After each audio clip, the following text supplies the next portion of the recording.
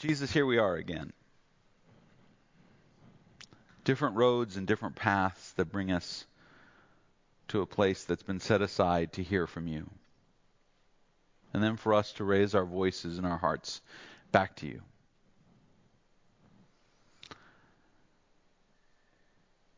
While this isn't about the experience we have, we want to know the reality of your presence here. That looks and sounds different for each one of us. But Lord, help us to be conformed to the image, to your image. By the teaching of your word, by the direction of your spirit, by the care of your people. May we see you above all else, even here in this book. We pray this in your precious and holy name. Amen. So I'm going to invite you to turn probably to your table of contents first to find the book of Esther. Esther is probably the most misunderstood book of the Old Testament. And the reason for that, well, I mean, there's a lot of reasons for that. Esther's an odd book. It's one of the last books of the Bible written, books of the Old Testament that was written. It's one of two books that has no direct mention of God, but it is the only one that does not have any even implied, like the presence of God isn't even implied. There's not even a mention of the idea of the God of Israel in the book of Esther. It's one of two books named after a woman, the other being Ruth. And as a result, it is one of the books that the Jewish rabbis had a real hard time with including in the scriptures. It's got a confusing context, and so as a result, a lot of people just use it as a nice little moral tale, a nice little story that we can tell. In the Jewish observance of when Esther is read, the festival of Purim, when Esther is read, the kids participate by making sound effects to keep it interesting. Now, we're not going to do that. We have more than enough sound effects on our own. But we do want to get into this book, and I want to give a quick introduction to it, and then we're going to dive right into it. The book of Esther comes from the Achaemenid Persian period. I know you're all very excited about that word. But the Persian period begins around 520 BC, when the army of the Medes and the Persians conquer the city of Babylon, which was the center of I know this is deep, Babylon was the center of the Babylonian Empire. Wow. But they conquered that kingdom, and they are the first group from outside of Mesopotamia to rule over the Jews. And they're a very different group. Hebrew, Canaanite, Akkadian, which is Babylonian, Assyrian, all of those languages. They're related language. What's called the Semitic languages. They're kind of similar languages. The Persians speak the language that today is called Farsi, although the Persian they actually prefer that it be called Persian, not Farsi, but that language, which is very complicated in Afghanistan, it's spoken. It's called Dari. There's different versions of it. It is one of the sacred languages of Islam. It was the first language of Islam. It's the language, if you've ever heard of the poet Rumi, it's the language that Rumi wrote in. It's a language that's still spoken today. And it dates all the way back, probably about 1500 BC is the first appearance of this language. The Persians are not like the Canaanites or the Mesopotamians, where they are polytheists. They have many gods. The Persians are sort of, I always throw that, they're sort of monotheists. They believe in one God, the creator God, Ahura Mazda.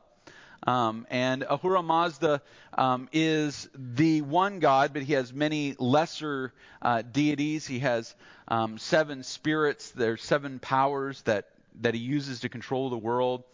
And he is responsible for goodness.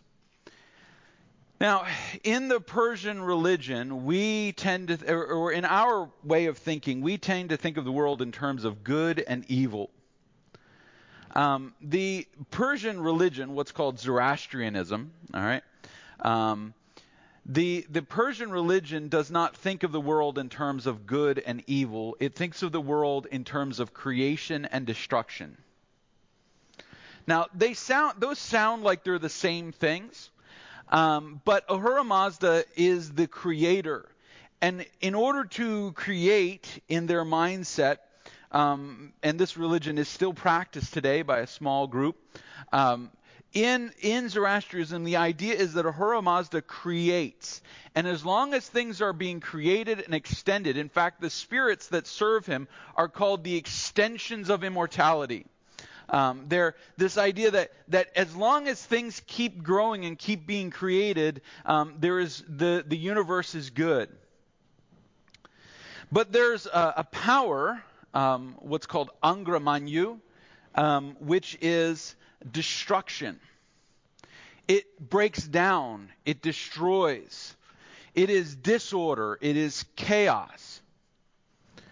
And left to our own devices without their idea of holiness would be the idea of spreading or prosperity. Without that happening, destruction will take over. The world will fall apart. Angra is very similar, actually, to the scientific principle of entropy, that systems break down. They don't maintain. So the point of a human ruler in the Persian world, the point of a human ruler is not moral good as much as it is the continued growth of creation, the continued movement of creation. Now, I recognize this is a weird way to view the world. It's very foreign to us because we live in a Western society thinks in terms of good and evil. That's how we operate. These issues are very gray. A Persian king could order the genocide of hundreds of thousands of people to preserve order. And that was a good thing because it extended the creative power of Ahura Mazda. By token, he could not forgive sin. He could not forgive error or mistakes or breaches of the law. Even though he had the power to do it, sometimes he would not grant clemency in the name of getting evil out of the way so creation can fill its space. A little bit of a strange world they were stepping into. And this is the kingdom, this is the world that Esther takes place in. Esther takes place in a city called Shusha, the citadel. Shusha is actually Sus is the Hebrew word for horse, and they got it from the Persians. It's the horse capital. And Shusha, the citadel, is one of 4 capitals because the Persians were nomadic people. They were horsemen, and so they would travel around season by season to different capitals. All right, and you would move every 90 days. The whole court would move every 90 days. So with all that in mind, and remembering that the Hebrews, the Jews, they were captured and they were taken into exile by the Babylonians. The Persians freed some of them to go back to Jerusalem, but many of them stayed in Babylonia and then eventually wound up in Susa and Persepolis and Babylon and Akkad, Elam Akkad, the 4 capitals of the Persian Empire. Many of the Jews stayed behind. And the story of 2 of them is in the scriptures, Esther and Daniel. And so we're looking at the book of Esther. We're looking at this text, and we're putting it in that world. So one other thing that I need to bring out about this when we read the book of Esther, and this is going to sound really, really weird, so stick with me for a second. Esther is written in the genre of comedy. Now, when we think comedy, we think fiction. That is not what we're dealing with here. All right? In fact, let's all be honest. Real life is often much funnier than fiction. All right? Now, and you say, well, it's a comedy. How could it possibly be a comedy? God wouldn't write a comedy. Really? I mean, he wrote a love song, Song of Solomon, Lamentations, which is a lament. Some of the Psalms are downright blues songs. Might as well be played with a 16-bar E in E.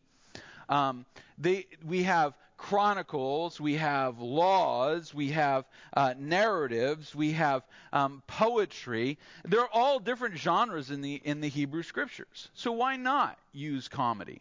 Now, by comedy, I don't mean laugh out loud comedy.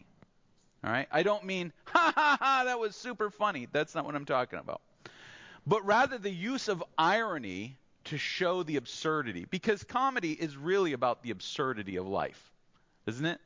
You hear a stand-up comedian, if he just stands up there and says, I went to the store, I bought stuff, I went home.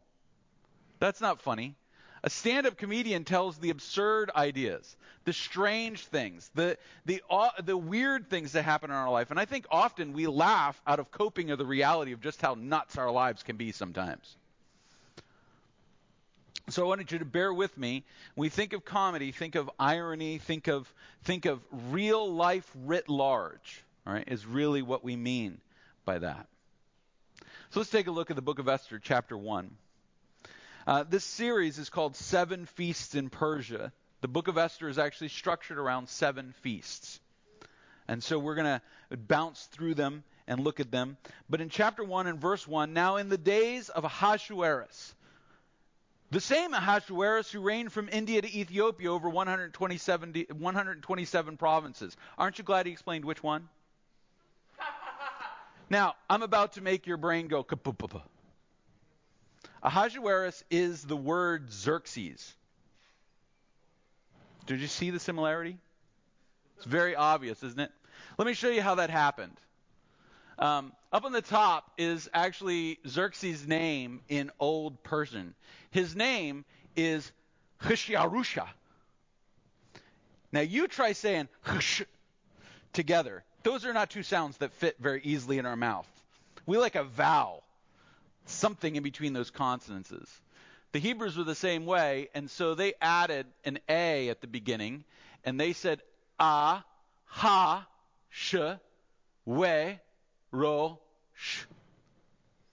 All right? Ahasuerush. All right? By sticking the vowels in it, it made it easier for them to pronounce. I'm sure you're all very excited. The Greeks, however, said, forget that, we're just going to make something up. And they called him Xerxes.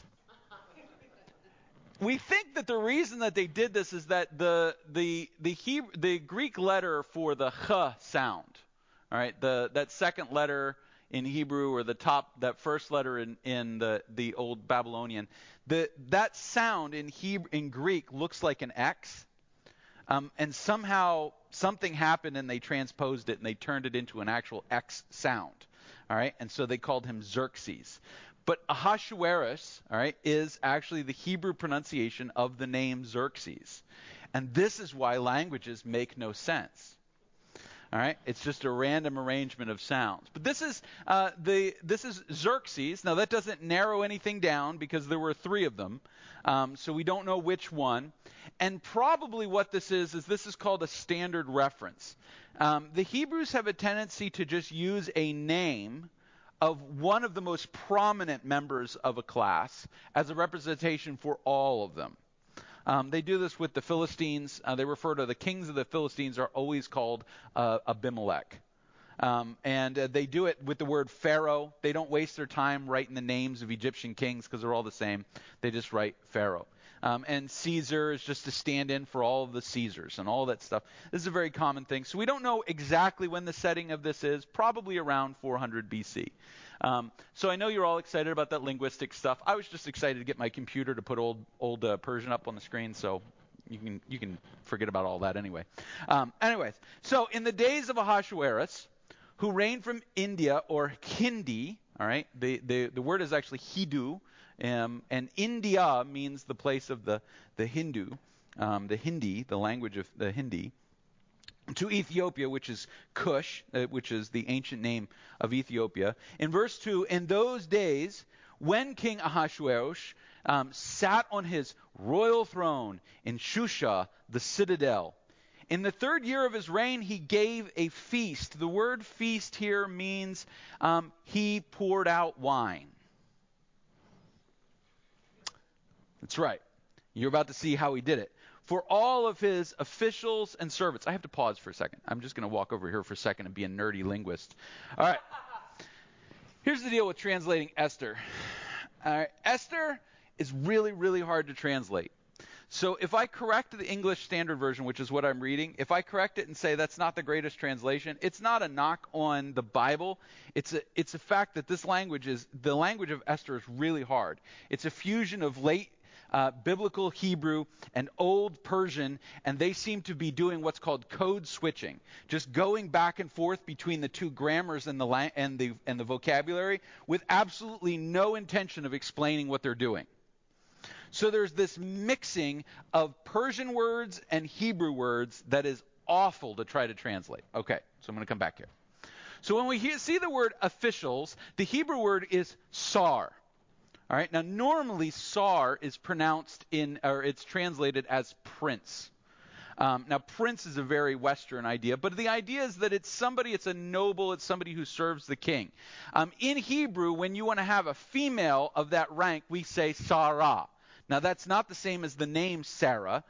Sarah, that's a different word, but Sarah, you put at the end of it. If you want to make it plural, it's Sarim, and if you're plural females, it's Sarot. You guys are all really concerned about that, I know. But I want to throw this out there. The reason is there's wordplay on this name. So when we read about the officials, that's Sar. And when we read about the servants, they never get mentioned again, so they don't matter.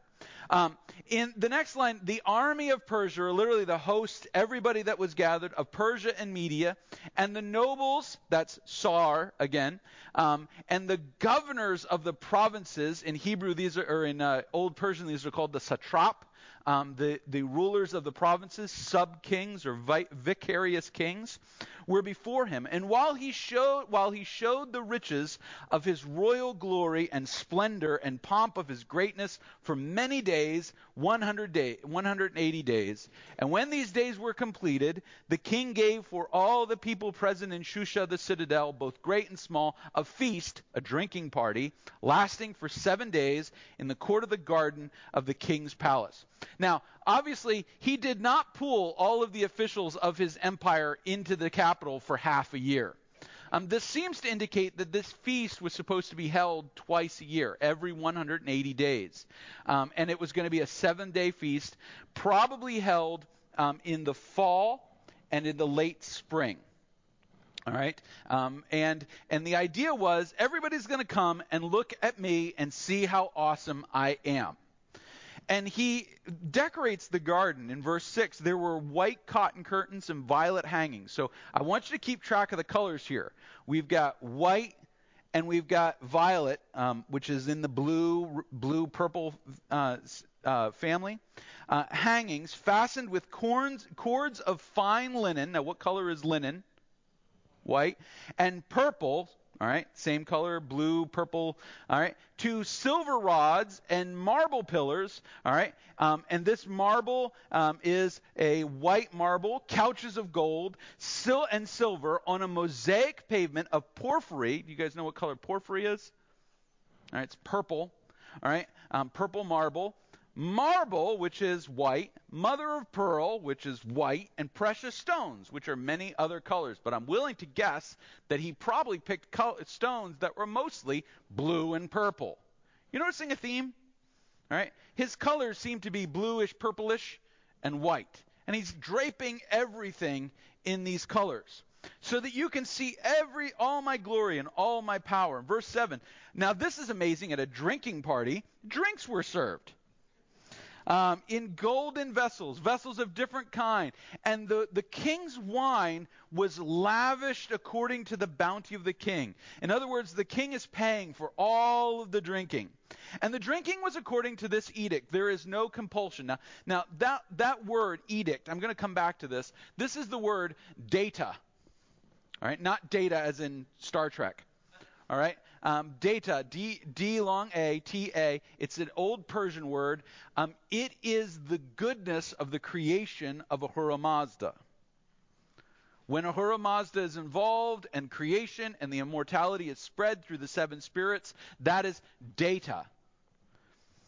And the king's commands, the purpose of the king's commands and orders are to further the order of Ahura Mazda, to further the organizing of the world along the principle of the Creator God. And his order about the drinking is, all bets are off, boys and girls. For 7 days there are no rules. No one's going to stop you from drinking as much as you can. Party. You get the idea that Xerxes in this story, Ahasuerus, is kind of a frat boy. This is what he's doing. He's throwing a big old party. There is no compulsion.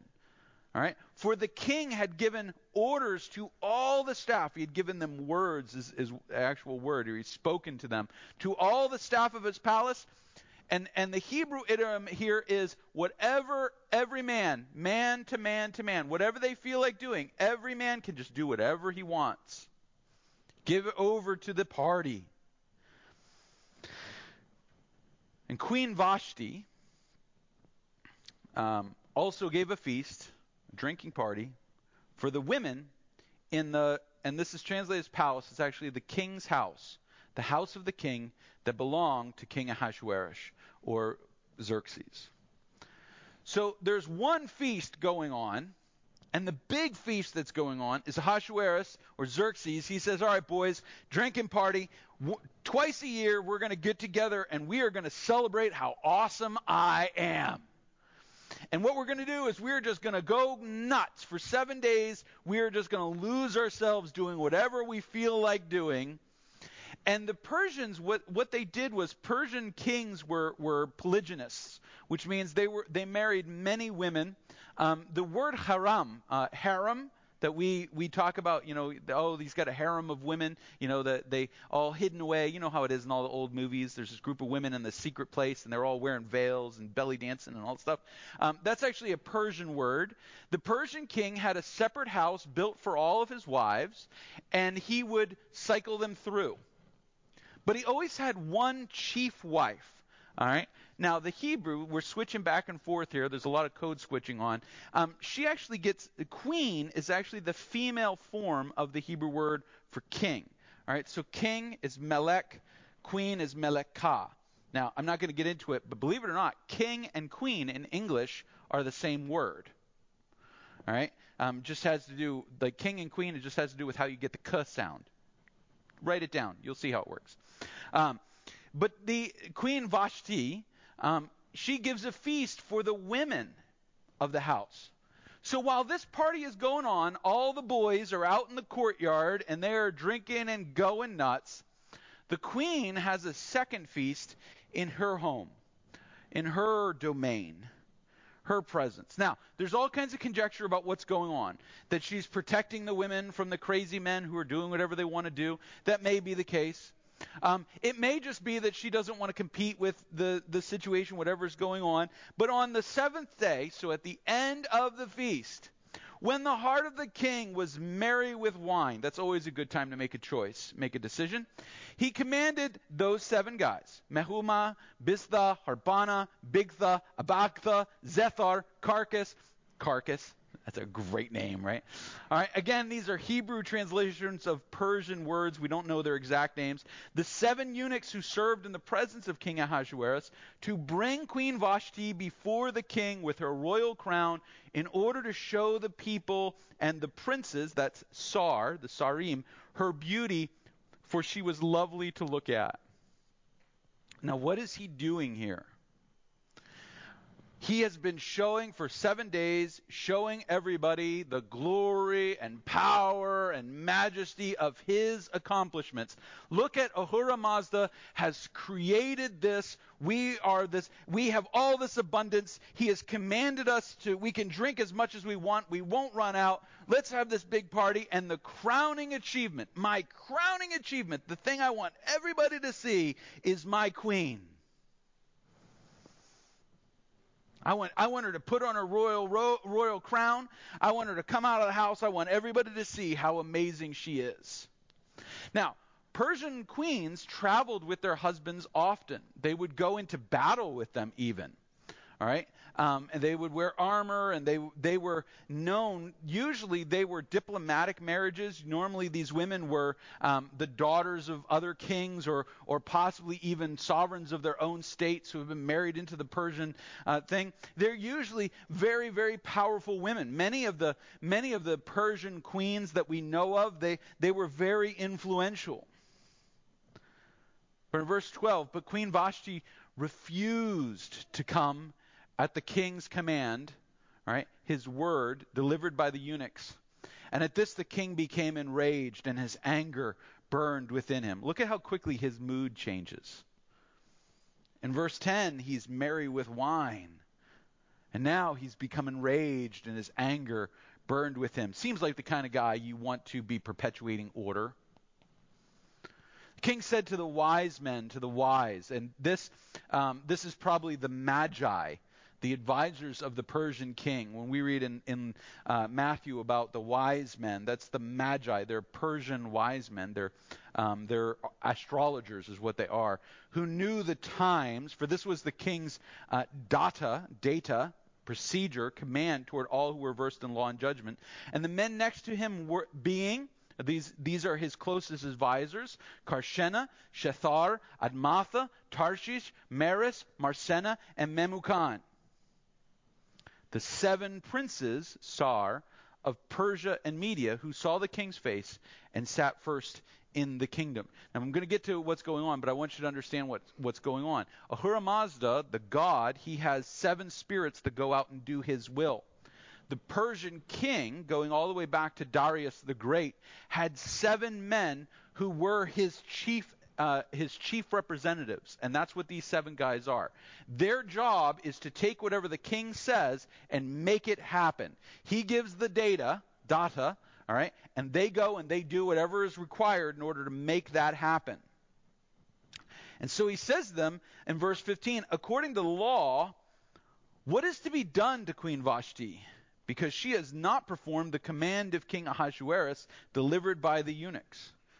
The Memucan said in the presence of the king, before the face of the king, the Hebrew idiom is actually face to face, in the presence of the king and the Sarim, the princes, not only against the king has Queen Vashti done wrong, but also against all the princes and all the people who are in all the provinces of King Ahasuerus. For the queen's behavior will be made known to all women, causing them to look at their husbands with contempt, literally to...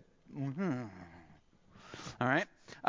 Since they will say King Ahasuerus commanded Queen Vashti to be brought before him and she did not come. Now, he's not talking about all the married couples in the empire. He's talking about the officials, the Sarim, the princes, all right, the rulers, the nobles. He's saying, look, if things start to break down, now in their religion, data is Ahura Mazda's creative act. The opposite of that is called drauga.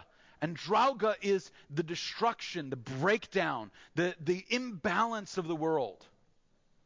And they say to him, look, if you allow your queen to not come when you command her, you are introducing imbalance and confusion and chaos into our homes. You're going to make the empire fall apart, because the purpose of a king is to create order, and you're allowing chaos. You're allowing disorder. You notice that at no point do they ever say, maybe in your drunken fervor you shouldn't have asked the most beautiful woman in the kingdom to come to your party. He cannot make a mistake. The king never makes a mistake. Now, this is part of the comedic character of the king. The irony of a king who is not supposed to be able to make mistakes, who literally does nothing but make mistakes. Through the whole narrative, he will make the wrong decision at almost every point. And when he makes the right one, it's by accident. If it pleased the king, he says, this very day, verse 18, this very day, the noble women, the Sarah, the Sarot, the wives of the rulers of Persia and Media, who have heard of the queen's behavior, literally her path, the Hebrew word is darak, her way, her road, will say the same to all the kings Sar. All right, so the queen says this, Melekah says this to Melach. Well, then Sarah is going to say this to Sar. If the queen can say it to the king, then the official noble's wife can say it to the noble, because that will be the new way the universe will work. Isn't it amazing how threatened they are by women? I won't even get into what's unhealthy about their behavior here. And they will say the same things, and there will be contempt, and there will be wrath in plenty. Talk about irony. Who's the angry one? The king. Vashti's not angry. She's not showing contempt. The king is angry. The king is showing contempt. If it please the king, verse 19, let a royal order, data, go out from him, and let it be written among the laws of the Persians and the Medes, so that it may not be repealed. This was a character of data. Once a king made a law, it could not be reversed. That Vashti is never again to be face to face or to come before King Ahasuerus. And let the king give her royal position, her dignity, her gravitas to another who is better than she. So when the decree made by the king is proclaimed throughout all his kingdom, for it is vast, all the women will give honor to their husbands, high and low alike. This advice pleased the king, who, by the way, is drunk and angry. And the king did as Memucan proposed. He sent letters, scrolls, sepharim. Right? The Hebrew word for letter or book is sephar. Sent letters to all the royal provinces, to all the satraps, to every province in his own script, written in Akkadian and Hebrew and every language that the Persians dominated, to every province in its own script, to every people in its own language. This is a very common thing the Persians would do. All right, whenever they wrote a law, they would make sure it was translated into languages everybody could understand, that every man be master in his own house and speak according to the language of his people. Xerxes is simultaneously the most powerful person in the world and completely powerless to control the simplest thing, his own will. He is not in control. His advisors are in control. My shoe is untied.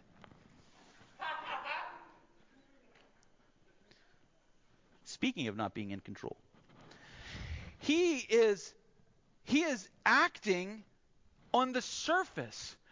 The irony of the story that the person whose purpose is to bring the kingdom into alignment with the will of their God is in complete chaos. And observing this glory without actual power. There's an irony for the powerless Jews who are suppressed by these Persians, controlled, suborned. They look at all the power that Xerxes has, that Ahasuerus has, and it really amounts to nothing. It really has no substance. Now, the strange thing about this is just how prominent this king will be in the narrative, while God, who never appears, the true God, is completely in control of the situation. The one who has all the power in the story is actually powerless. And the one who never appears is actually in charge.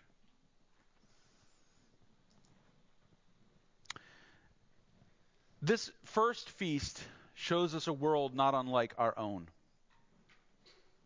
A world full of power dynamics. A world full of controls and authorities. A world full of people who want to provide direction to everybody around them, but simultaneously lack any actual direction.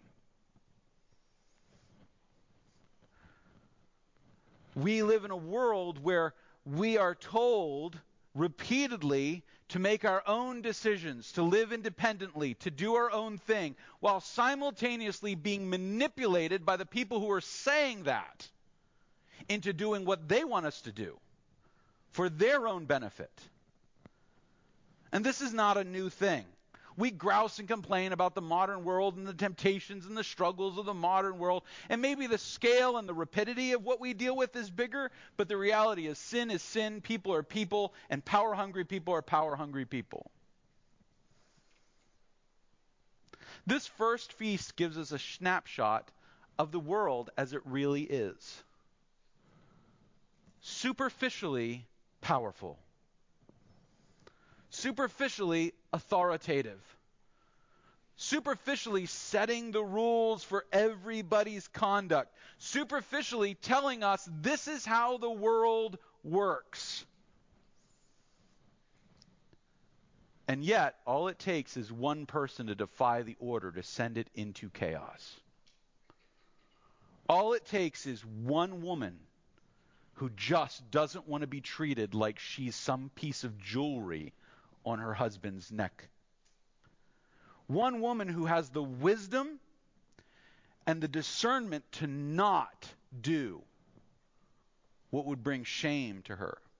I won't even get into what he intends to do with her when she comes into his presence in this party. I know too much about the Persians to share those details.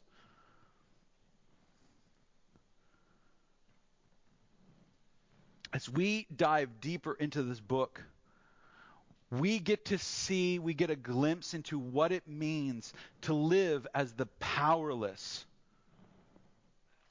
in the world of the powerful, and yet see God at work. We get to live in a world where someone else has the power of life and death. Where defying the authorities can end your life, your career, your reputation, your everything. And yet, it is only in defying that authority that Esther eventually will save her people. And we get a hint of that with this first queen. I'm going to close with this just so you know. The first time I heard somebody preach from this passage, and if any of you have ever heard this, I'm just going to tell you right up front, it's wrong. First time I heard this, the sermon that was preached was that Vashti was in sin for not submitting to her husband.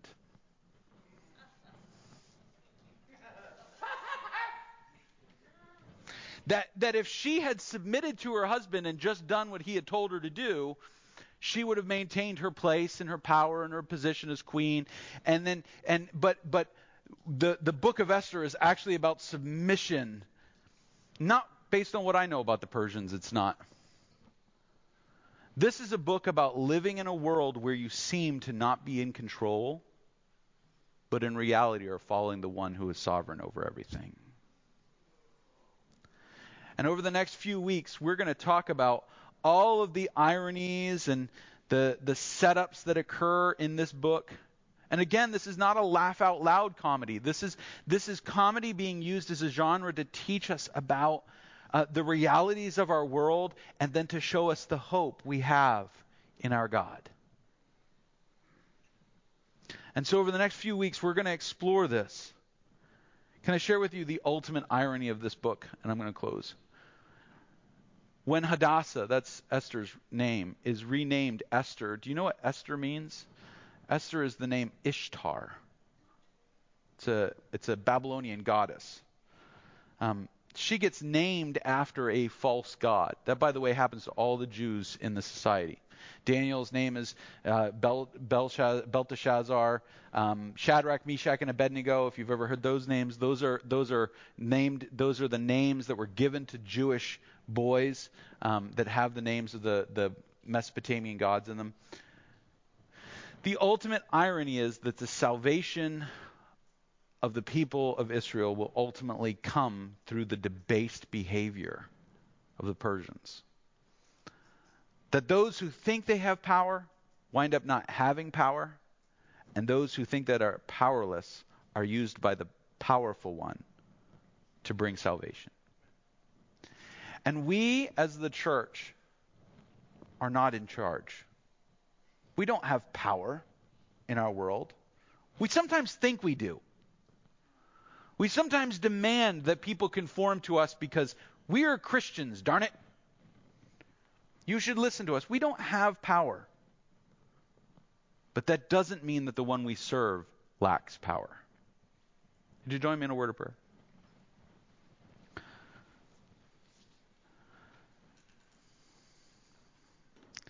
As we dive into a book that honestly can be really frustrating at times, God, help us to see your face when we're face to face with the kings of this world. Help us to be the voice, not of reason, but of faith and truth. In a world that has so many voices based on so many authorities derived entirely from human power over others. Help us to seek you above all. We pray this in Jesus' name. Amen. My brothers and sisters, go in peace.